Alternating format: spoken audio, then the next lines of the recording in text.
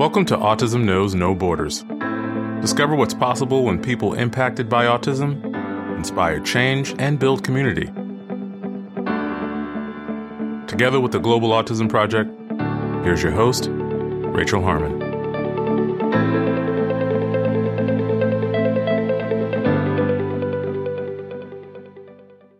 Hello, everyone. Our guest today is Dr. Megan Miller. Megan is a board-certified behavior analyst based in Florida. She's the founder of the Do Better movement, a professional development initiative for behavior analysts aimed at creating humane, culturally informed, and compassionate interventions. Megan also co-wrote the book, The 7 Steps to Earning Instructional Control, with Robert Schramm, which was published in 2014. In today's conversation, we discuss how Megan became involved in the field, what she's learned from working internationally, and why she decided to start the Do Better movement. Megan shares 3 examples of areas she believes behavior analysts should focus on to improve their clinical skill sets. In this episode, discover what's possible when you welcome different perspectives. For more information about Megan and her work, please visit our show notes at autismknowsnoborders.com. We appreciate your time. If you enjoy this podcast and you'd like to support our mission, please take just a few seconds to share it with one person who you think will find value in it too. You can also follow us on Instagram at Autism Podcast and subscribe to our YouTube channel, Global Autism Project. And now, I present you, Dr. Megan Miller. Hi, Megan. Welcome to Autism Knows No Borders. Thank you for being here today. Thank you for having me, Rachel. I've been listening to this podcast since you started it several months ago. It's been a highlight of my runs in the morning, and I'm so happy to be here. Great. I'm glad to hear that you're finding some value in it. Could you please briefly introduce yourself? Sure. I am a board-certified behavior analyst. I have a PhD in special education and behavior analysis. I'm originally from Ohio. I'm sure your listeners will wonder where my accent is from. However, I currently live in Florida and enjoy the warm weather down here. I think it snowed already in Ohio. So for my job currently, I mostly do consulting and training, professional development for other behavior analysts. But prior to that, I worked mostly in home and a little bit with school consulting, focusing on students and children with autism diagnoses. Wonderful. So let's start with your background. How did you begin working with the autistic population? It was by happenstance. I was in undergrad up in Cleveland, Ohio at a really small university called John Carroll.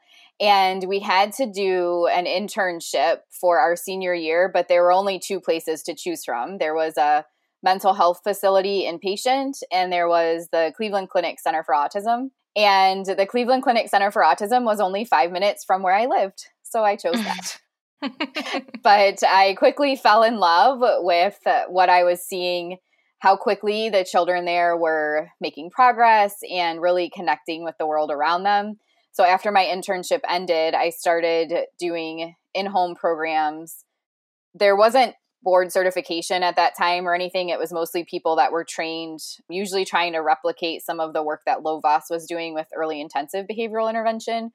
So I worked in home for 2 families up in Cleveland, and then I moved to Columbus and worked for 4 families and took a year off because I knew I wanted to go to grad school. You can't really do much with an undergrad in psychology. Oh, I know. Yeah.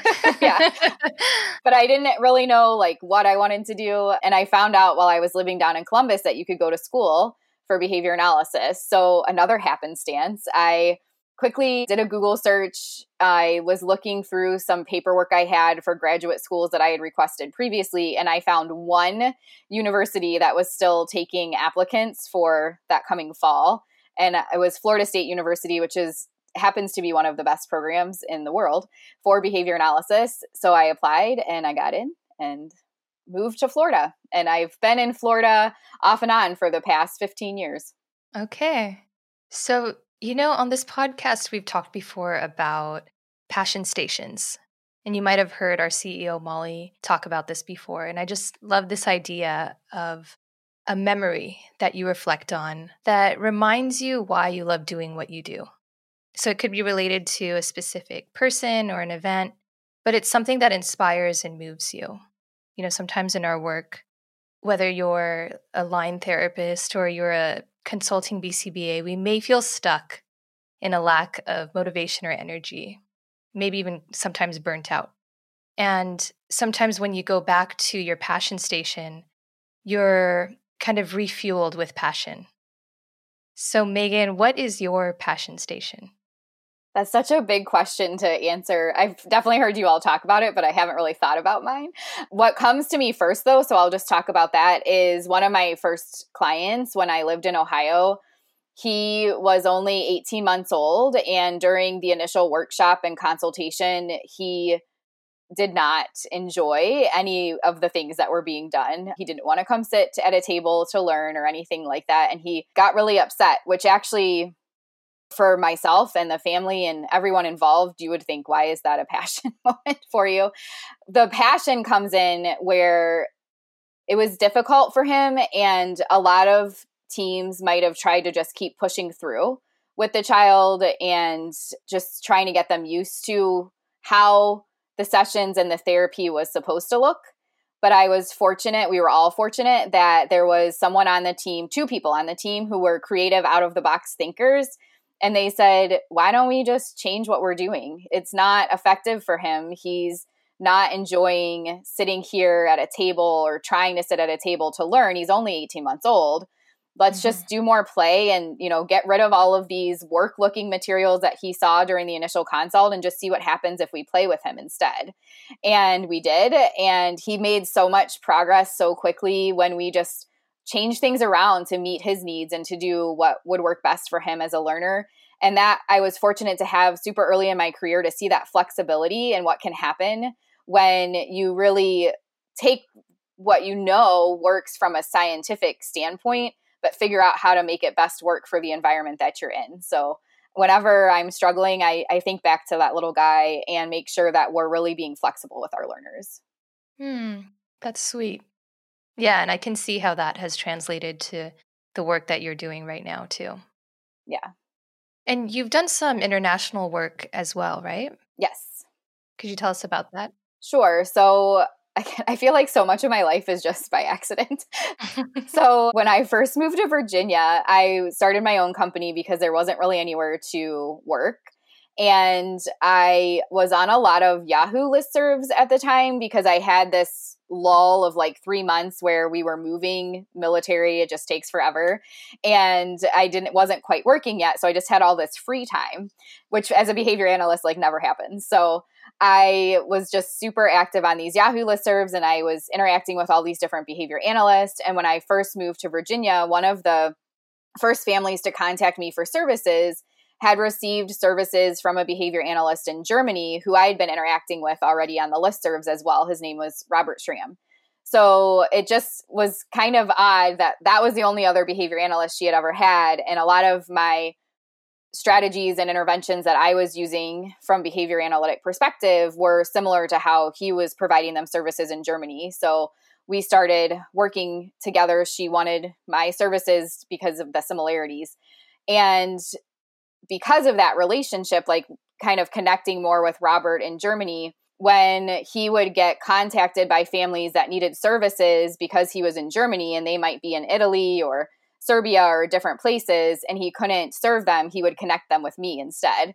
And I was, again, fortunate because I didn't have children yet. I was kind of newer in my career, but had enough experience and knowledge and background to work at that level. So I started out with having a couple of clients, one in Italy and one in Serbia. And I just kept it on my profile on LinkedIn that I provided international services because I liked it. It wasn't anything I ever really sought out. It was just these people would contact me and I really enjoyed working with them.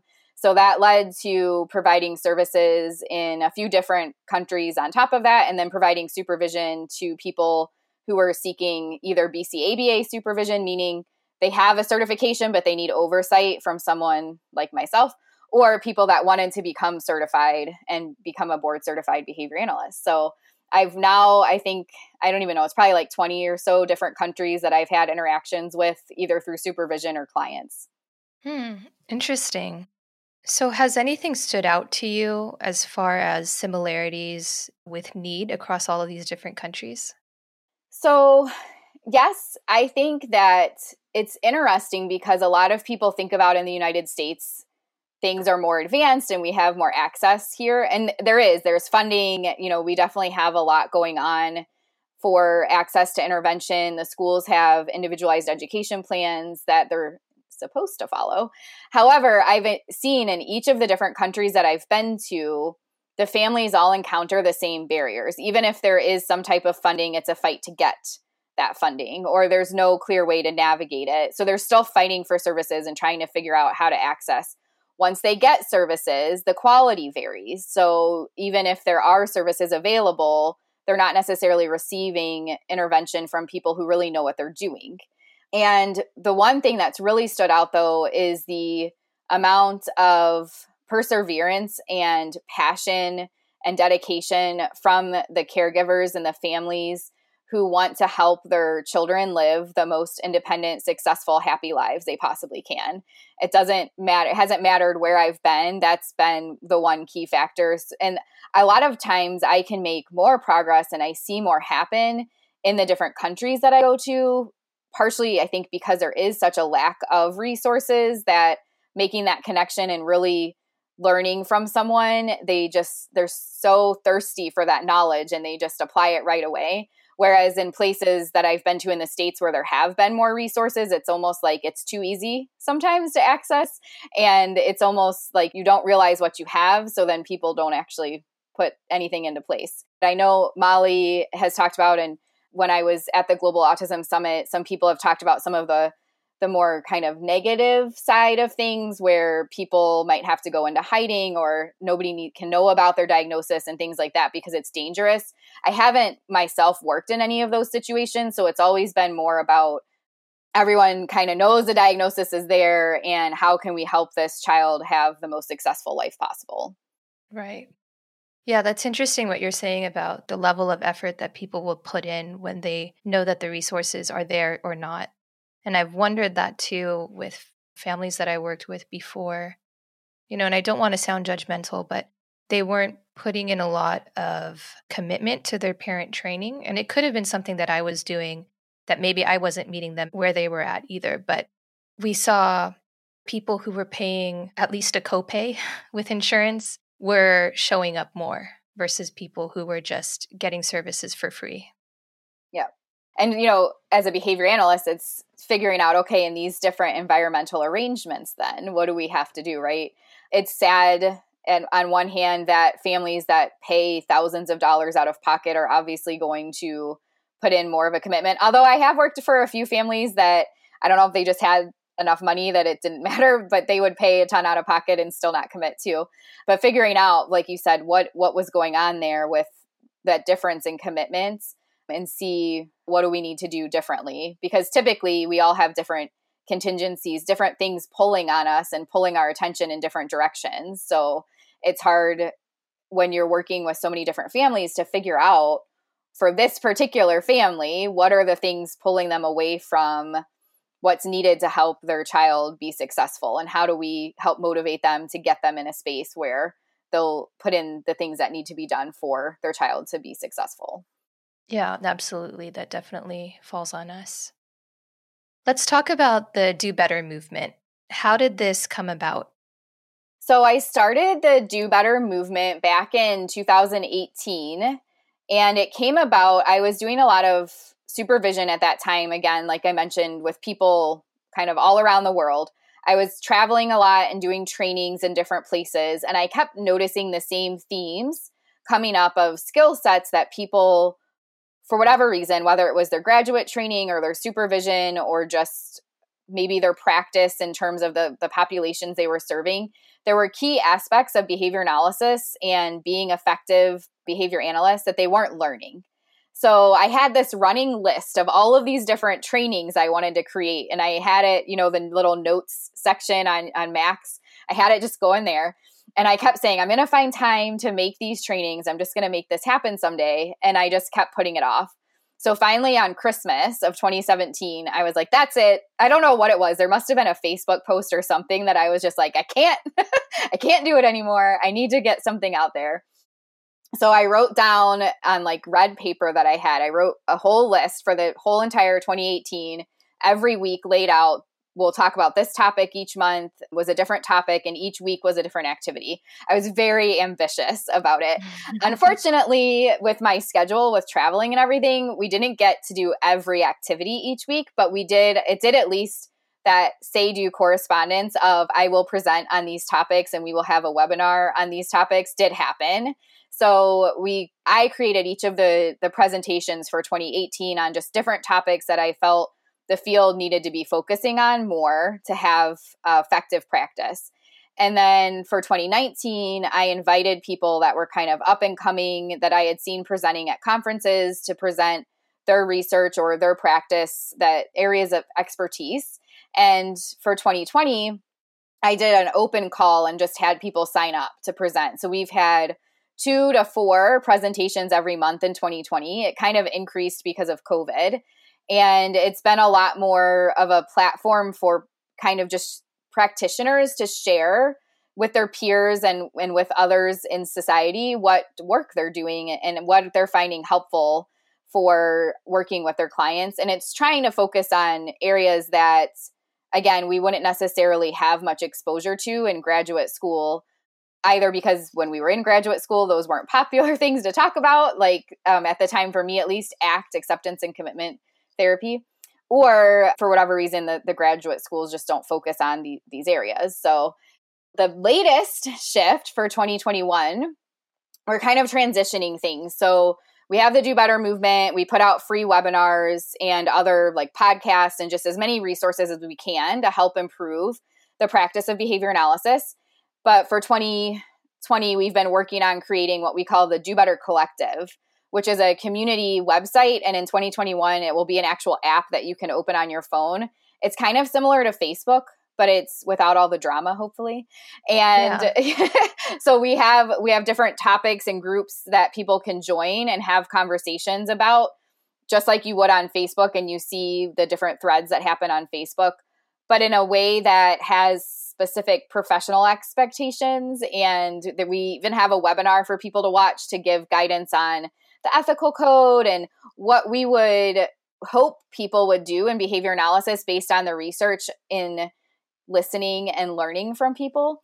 So we can help sort of shape and guide behavior analysts to being more collaborative and engaging in more perspective taking and empathy and compassion when we encounter different perspectives. There's, even within our own field, there are topics that come up like ACT, where some behavior analysts are like, that's a bunch of hokey, crap. Like that's not, we don't do that. That's too much in the mind and not enough in the observable realm. And then you have other people who think it's the best thing ever and have tons of research and all that. So we can't even agree on certain things within our own field. But then outside of our field, there's tons of different worldviews. And if we want to disseminate our science, we need to be able to interact with people in a way that's not bullying or, too aggressive and assertive over my view is better than your view, which I was trained in graduate school that behavior analysis is the only view. That's the best view. And you just need to get everyone on your side, right? Because we're going to save the world. Right. Yeah. So the only way that we can help connect with people and really even look at what environments exist. And of course, you know this from the work you've done in different countries as well. We have to work within the environment we're given, not try to force the environment around ourselves, right? Molly always says, do with, not for, right? So we have to work with the people that we're supposed to be working with, not try to force them to accept and adopt our way of thinking. So that's kind of our big shift for 2021. We have it in beta testing right now, and we're really excited to see where things go. We're obviously going to continue creating free content and professional development and all of that with the Do Better movement, but the Do Better Collective is like the next level. That is so exciting. We are very excited. Yeah, and it's so important. It's so relevant right now. Yes. These things that you're talking about having the ability to just have a conversation with someone that disagrees with you. It is a skill that unfortunately is not prioritized right now. And the work that you're doing is so important to bring people together to disseminate the science so that people can get services. Like the bigger picture at the end of the day is that we're helping people with autism or other people who can benefit from behavior analysis. Yep. Exactly. And a lot of the ideas and the ability to sort of take it to that next level, there's two people I need to thank for that. Jen Phelps, who is my business partner. We both are visionaries, but in different ways. And she's much more of like the big picture, like how do we grow and get things out there? And then, of course, Molly from the Global Autism Project and everyone really at the Global Autism Project with modeling for us how that can be done and really creating a community where people are focused on doing with and not for, and really learning different perspectives and creating that curiosity and listening to learn. All of those concepts, I had been like getting bits and pieces in my life, but it wasn't until I met Molly and started doing some things with her and attending some of the global autism events that I really was able to broaden that skill set and connect with resources to really help me understand it better. Yeah, very cool. So you mentioned that you were at Global Summit last year. We actually stayed at the same villa. Yes. What was that experience like for you?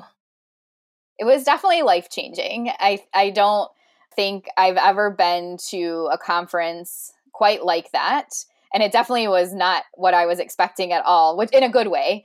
And I really enjoyed the different activities that we did, both as large groups with some of the improv type things, but also in the smaller sessions, Molly led some, and it was just really eye-opening. Some of the things, again, that you just don't even realize are happening in your everyday life, and you take a moment to just sort of sit down and talk about it and do exercises around it, and you just can't go back. You just move forward.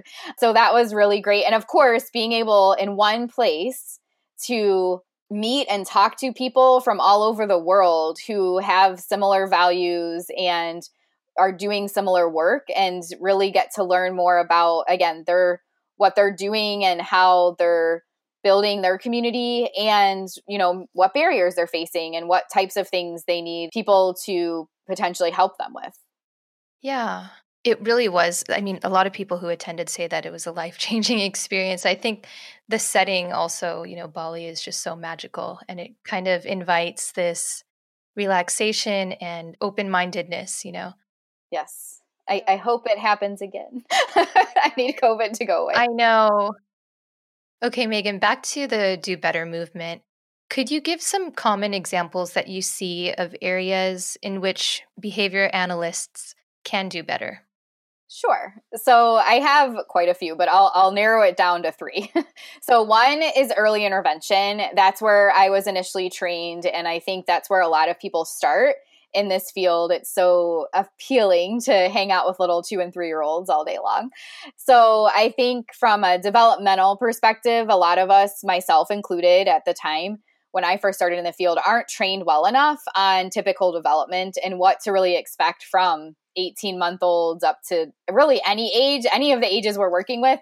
But especially for that young of a population, seems to be some really wild and unrealistic expectations for what a young child should be doing, like sitting at a table for an hour or really not tantruming at all. Like I had clients where we had behavior plans to try to have 0 tantrums. And if you've ever met a 2-year-old, it's right, not realistic. Yeah. But also what's focused on during those sessions. When I first started in the field, and still for a lot of early intervention, the focus is on trying to normalize and get, academics, shapes, colors, numbers, letters, like all these skills that you would see being taught in like preschool or kindergarten.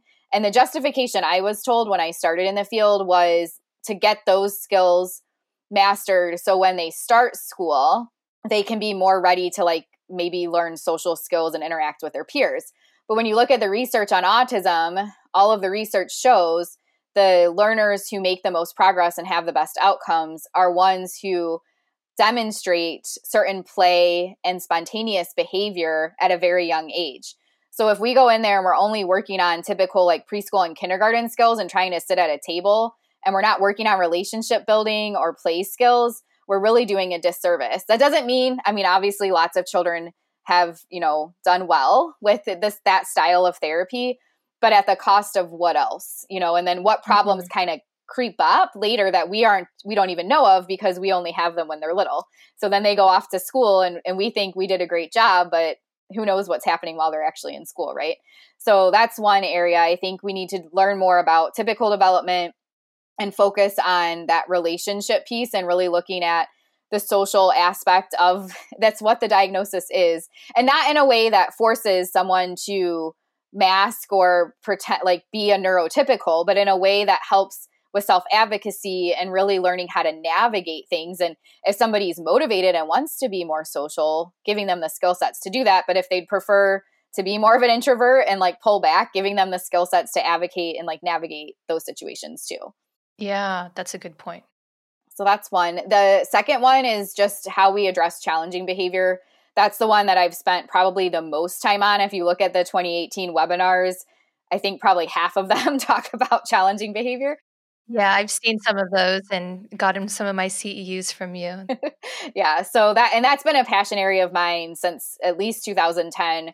But we're trained to look at function and look at why challenging behavior might be happening, which is there's nothing wrong with that. But unfortunately, it seems like that's all people are attending to nowadays. And like as long as they can figure out what's happening that could be making the behavior persist. So the child might get out of doing a task, or they might get attention, or they might be given their favorite toy.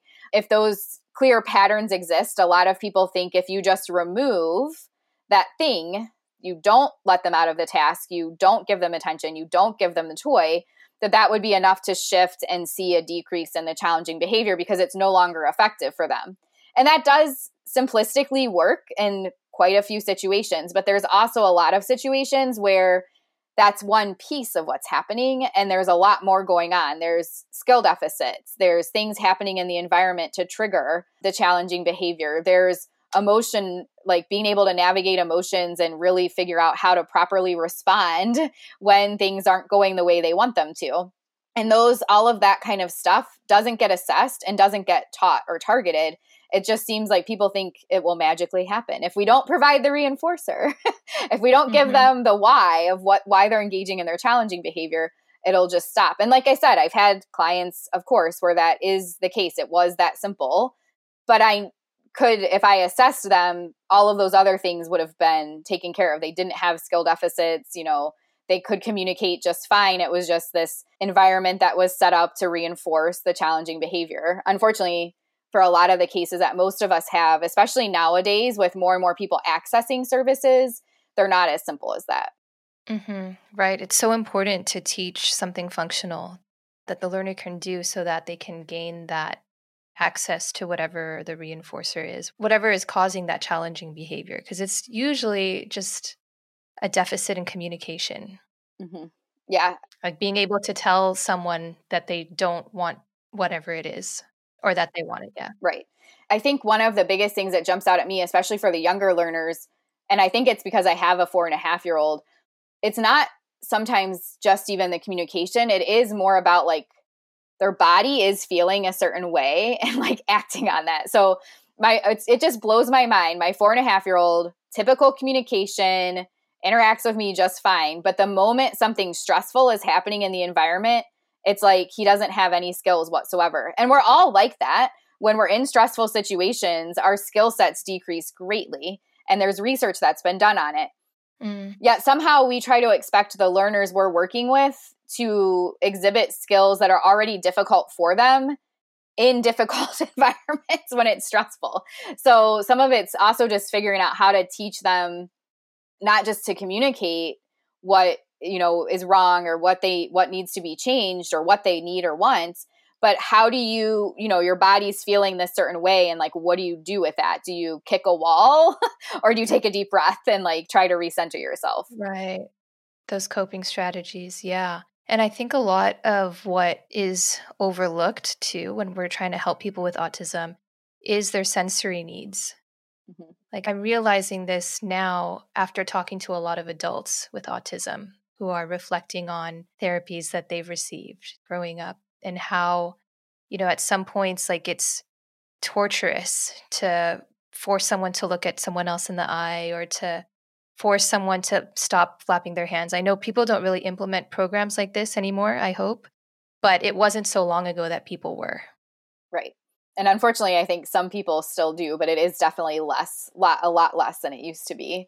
And that's something I think about. I'm not certified in trauma-informed care, but I have listened to a lot of the different podcasts or presentations on that topic. And what's interesting to me is they talk about ACE, which is a trauma scale, and it looks at different things that a child might have experienced and kind of sort of predicts what might be difficult. Are you talking about the ACE, like adverse childhood experiences? Yep. Okay. Yep. Yeah. That's the one that predicts what medical challenges they might have as an adult. Yes.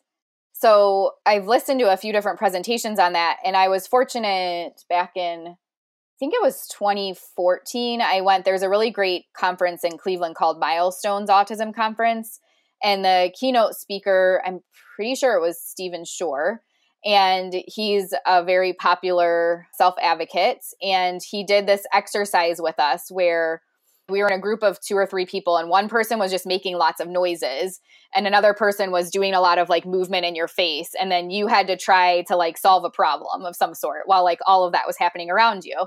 And he was like, this is my life. This is what I experience every minute of every day. And like now you have like a glimpse of what it feels like. And I think about that, and I think about some of the other stories I see shared by people with an autism diagnosis. And it makes me wonder, if we can measure these adverse childhood experiences that people have, how does the different sensory experiences that having autism gives, not everyone, but, there's obviously some aspect of the diagnosis that results in that. Like, so how traumatic is just like their day-to-day, minute-to-minute experience? And then we're potentially adding to that trauma in the way that we're trying to navigate the challenging behavior instead of being supportive and really looking at, taking their perspective and figuring out what can we do to help you learn to cope with this and then build skill sets around it. Mm-hmm. Yes, yes. And like dealing with tantrum behavior, if we are told strictly to follow through, and maybe continue placing whatever instruction we were placing or continue withholding whatever we were withholding for like an hour or something. Yep. Because that's just, the strict way to do ABA. What kind of harm are we causing to that child who now will have burned in their memory like this hour tantrum with an adult that they were supposed to trust? Right. Yep. And that's where I go back to that passion moment that we were talking about, because that was that little 18-month-old. And it wasn't just an hour. It was like a whole weekend and then a few weeks of just tantrums with us every time he would see us. Right. And it's like the fact that we were able to regain a relationship with him and figure out how to connect with him and be more playful after he had experienced all of that other trauma with us was just amazing to me. I guess it shows some level of resilience for that age, but at the same time, it's like, is that what you want your default to be, that you start there and then like repair a relationship? Or do you want it to be strong to begin with and you never have to go there? Right. Yep. Okay. So you have challenging behaviors. Yes. Early intervention. And then the last one is, we talked about it a little bit earlier, but it's just collaboration. So whether it's parent training or collaborating with other service providers or teachers or whoever, but just how we engage with others and not being jerks and not being arrogant, and really looking at, especially if we're working with parents or if we're in like a school setting, we're the visitors. And yes, we have expertise on the science of behavior analysis. We are there to help identify what needs to happen and create plans that will be effective in a collaboration. We're not supposed to be there to just say, this is exactly what we're doing and you must do it this way and this is how it's done, take it or leave it. Except that's how a lot of us are trained, myself included. So I hope at some point our field will, as a service-based field, have requirements in our coursework focused on how do you effectively collaborate with others and how do you use things like motivational interviewing or appreciative inquiry to really dive in and help people identify what their values are and what changes they want to make, as opposed to being the person that just comes in and says, this is what we're doing, take it or leave it. Yeah, exactly. We have to pair also. Yes. With the teachers that we work with the parents that we work with. It's a relationship. And this was always something that kind of bothered me with with the field. There's this detachment from you and your client, even when it comes to termination. Like you're not supposed to give them anything or like even give them a thank you note or whatever because of all of these gray areas really in the ethics code. The truth is though, that this is a therapeutic relationship and you can't deny that. Like there is a bond that's there between you and the kid, whether it's a kid or an adult or the parents and the teachers and, everyone involved on the team. It's not so black and white where the line is drawn. And I think if we approach the practice that way with more compassion, like you're saying, and just trying to understand who it is that we're talking to, I feel like the outcomes will be better for the person that you're trying to help in the end. Exactly. And what's interesting, because when I was building that webinar I was talking about for the Do Better Collective, I was doing some research on compassion and sort of just different skills that you would teach in a science to see what has been done to look at effectiveness. So like effectiveness of interventions when people have been trained on compassion, empathy, perspective taking, those types of things. And I couldn't find anything in behavior analysis. There's a couple articles of people talking about the need for it, but I couldn't find anything where it's like, we trained students or we trained behavior analysts on these skill sets, and this was the outcome. Doesn't mean it's not there. I could have missed it. I did find things for nurses and doctors and other fields where it's a science-based field, but it's also a service-based field where you have to interact with people. And of course, when the nurses and the doctors were trained on those things, they had better outcomes, they had better treatment adherence, et cetera. And we've known, when I was at FSU, we didn't read it, but a year or two after I graduated, Dr. Bailey started having students read Dale Carnegie's book, How to Win Friends and Influence People. That's like a business person type thing. But all of the things he talks about in that book we're really not ever trained on, yet there's research to support building those relationships is, necessary for consistent, effective outcomes. So why are we not trained on it? Yeah. Well, I wonder, is there talk of it being added to the task list? There's the new task list, I think, that comes out in 2022. I haven't memorized it or anything, but I would bet that there's a little bit more on there. It's not, from what I can tell, at least, the new Cooper book came out. I haven't heard anybody talking about, we have that big textbook that everyone uses and everyone's showing how much bigger it is now compared, and I don't have it yet. I haven't had a need to buy it. And I haven't heard anyone say, oh, wow, did you notice in the Cooper book, they talk about collaboration? So I'm assuming it's not in there. So I would imagine even if it's on the task list, it's probably going to be something similar to ethics and supervision where it needs to be in the verified course sequence, that there needs to be an actual course and continuing education required on cultural humility or collaboration or something in that arena before we see any big shifts happen. Mm-hmm. So in response to the BACB's announcement in 2019, it feels like such a long time ago now, in December 2019, they said that they would no longer provide certification to people living outside of the US or Canada. And so from that announcement, there was an organization that kind of developed, and that is the IBAO? Yes. Okay. Yep. Can you go ahead and talk about that? So it's the International Behavior Analysis Organization. And I am on the professional advisory board, but with COVID, I just have not been as active as I would have liked to. My schedule just changed drastically with having my son home for a really long time. And he is in school now, but now it's catching up on all the things that I got behind on. So Dr. Mike Mueller and AJ Njoku developed it in January, I guess. They had been working with a group overseas, and the group was so devastated when they were there when the announcement came out from the BACB, and they were so devastated because they had just spent a really long time working with their government to get funding to go through the coursework and become certified. And it wasn't going to be feasible anymore because of the tight deadline around it. So Mike was really inspired by them and how passionate they were about wanting to continue to pursue learning about behavior analysis. So he came back and contacted a few people, and I was one of them. And we just sort of all reached out to our different contacts and built this professional advisory board for the IBAO. So there's, I believe at this point, there's over 20 countries represented that have been giving input. So over the last 10 months, they've been working on building the task list and the ethics code and the testing, all of the things that you would need to have an official certification. I have not been as involved with it as I was hoping because of COVID, but I've been reviewing the materials as I can. And it's just been really incredible to watch how people, again, from so many different countries have been able to come together, and they'll put out a draft of something and people will point out how something might be an issue for their particular area. And there will be some conversation and they'll shift things to make it more feasible for countries at large, right? Now, obviously, we all know every area is different, especially in terms of the resources available for having something like this.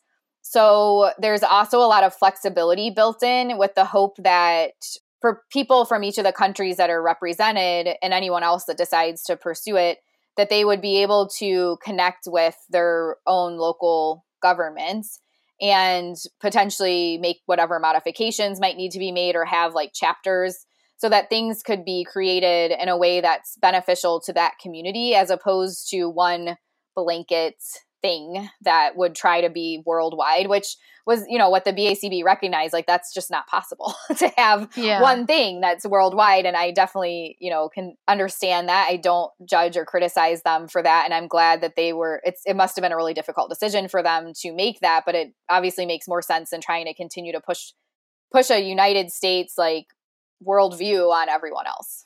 Exactly. Yeah. So with these chapters, countries can make it more relevant to their own culture.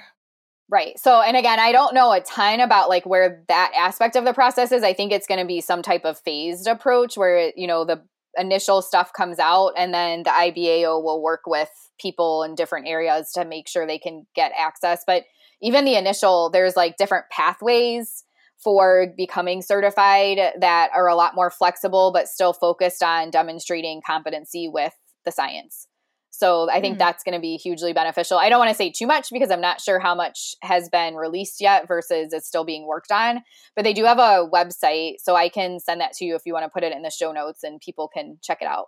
Yeah, that would be great because it's important to have some kind of regulatory standard so that parents who are looking for services in these countries can have some kind of gold standard of what to look out for. Yes. Because, there are many people who are trying to do good and they have autism centers, but it's not best practice and they're not implementing evidence-based procedures. And so it's hard if you're a parent and you really don't know.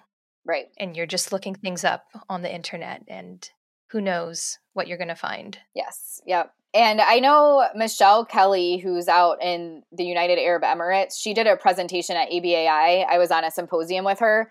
And she talked about what they're creating, they were working on creating for Abu Dhabi and working with the government there. And I told her, I was like, I hope you'll write this up as a paper because this could be a great model for other places that want to create their own thing and not go through one of the existing bodies that are already out there. So hopefully she will, but that's someone else or something else to keep an eye on is, countries just doing, I know there's a few others, Brazil, maybe there's certain countries that have their own certification process that they've come up with. That's great. I mean, that's kind of what the BACB was hoping would happen from this, Right. Okay, Megan, switching topics, you co-wrote a book actually with Robert Schramm, who you mentioned earlier, back in 2014, The 7 Steps to Earning Instructional Control. Was that book written with the do better mindset already back then? Yeah. So something I didn't mention when we talked about how the Do Better movement came about, I actually have a presentation from 2009 that I created when I was at FSU as their clinical director. And I talked about how I am constantly trying to do better. So it's really been something that's existed my whole career, I guess. Mm-hmm. But yeah, so Robert and I started presenting together at conferences after we connected on the Yahoo listserv. And after one of our conference presentations, he said, he has a book already called Motivation and Reinforcement where he talks about the 7 steps, but the book covers a lot of other things. So he wanted to just pull out the 7 steps aspect of it for people wanting to dive in and learn more about that. And, he asked if I wanted to participate. And of course I said yes. So the aspect of the book that I helped with is a training packet that I had created to help train teachers on the 7 steps. So we put that in the book so people can go through that packet with their teams or their families and come up with how they're going to implement the 7 steps with their students or their clients. So the 7 steps are basically things that everyone would potentially do as a behavior analyst, but it's put into like a nice little package. So it's easy to follow. And it's not super different than what we would be trained on. It's like things like have fun, control access to reinforcers, keep your demands low when you're first getting started. But it's just, especially the way that Robert writes about it, it's a lot easier for people to understand. However, especially in school settings, when people read it, they're like, how will I implement this? What will I do? So that was my attempt at helping people learn how to take what they're reading in the 7 steps and make a plan for what they're going to do with it. Mm-hmm. Cool. Have you ever thought about writing a book about the other topics that you're interested in with the Do Better movement? So that's funny you ask that. Actually, after ABAI, I think in 2010 or 2011, I was like, I'm going to write a book. And I made an outline and everything. I have the chapters identified. I'm not a good writer. I'm just not. I've tried. I just did a chapter for a book that Jacob is putting together. And it's a struggle. I can talk all day long. Like we could have a 6-hour-long podcast episode probably, and I could tell you lots of great things, but when it comes to writing it, I just am not great at it. So what I'd actually prefer to do, and that was supposed to be a 2020 outcome, but it didn't happen. So hopefully it'll happen in 2021, is make a course on our website, especially geared towards parents, because the book was supposed to be for parents and how to navigate all of the things. Because when you get diagnosed, there's so many different interventions and what do you look for in a good intervention and all of that kind of stuff. So the outline is focused on kind of giving a sort of Cliff Notes version of like the different things they would encounter and sort of what to look for and how to navigate those things. So instead of making it a book, I think what I'd like to do is just record some webinars on it since I'm better at that. Everyone has their medium. Yeah. Do you collaborate with any self-advocates to kind of inform your practice? So I hadn't until recently. When I first started in the field, I read a lot of books written by self-advocates. So obviously Temple Grandin is one a lot of people know of. Donna Williams, Sean Baron Cohen are a couple of others that I read. John Elder Robeson. So I was very much consuming as much as I could. And back when I first started in the field and actually had time to read, there weren't a whole lot of different authors. Those were kind of the big ones. And John Elder Robeson didn't come along until a few years later. More recently, there's tons of autistic authors, whether it's books or blogs or TikToks or whatever. There's so many different mediums that you can look at. So it's a lot easier to connect with. And I have a few people that I interact with and ask questions about. And that's another thing that's on my list for 2021. I'd like to try to have, whether it's just for my own stuff or for Do Better at large, a way not just for autistic self-advocates, but for marginalized groups in general to consult and review presentation materials before we actually do the presentations. So that's on the list. It may be a 2022 thing, depending on organization and budget and whatnot, but it's on the list at least. So I think it's really important that we are learning from people with different learning histories and different perspectives, especially populations that we're serving. of course, I have my 3 to 5 people that I talk to. I would talk to anyone that wants to talk to me, but I have like a handful of people that I talk to consistently. And we all recognize that that's their experience and, how life is for them. And then you synthesize that with your interventions, and you have to do some cost benefit analysis based on your clinical judgment and expertise of the client or whatever material you're presenting. It might not be that everything gets incorporated, but it's still good to have people to talk through that stuff with, because if you don't, it's very unlikely, never having lived that experience, that you're going to come up with those ideas on your own. Yeah, exactly.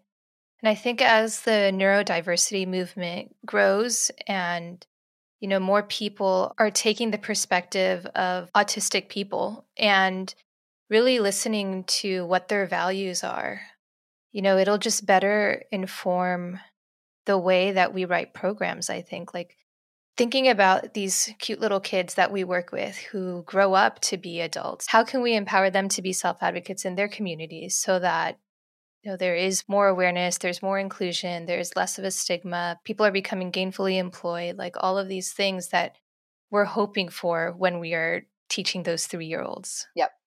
Yeah. All right, Megan, we're going to have to wrap up here, but I'd like to close with one last question. Okay. What advice would you give to other professionals in the field who might be now catching the wave and would like to do better? Like, where do they start?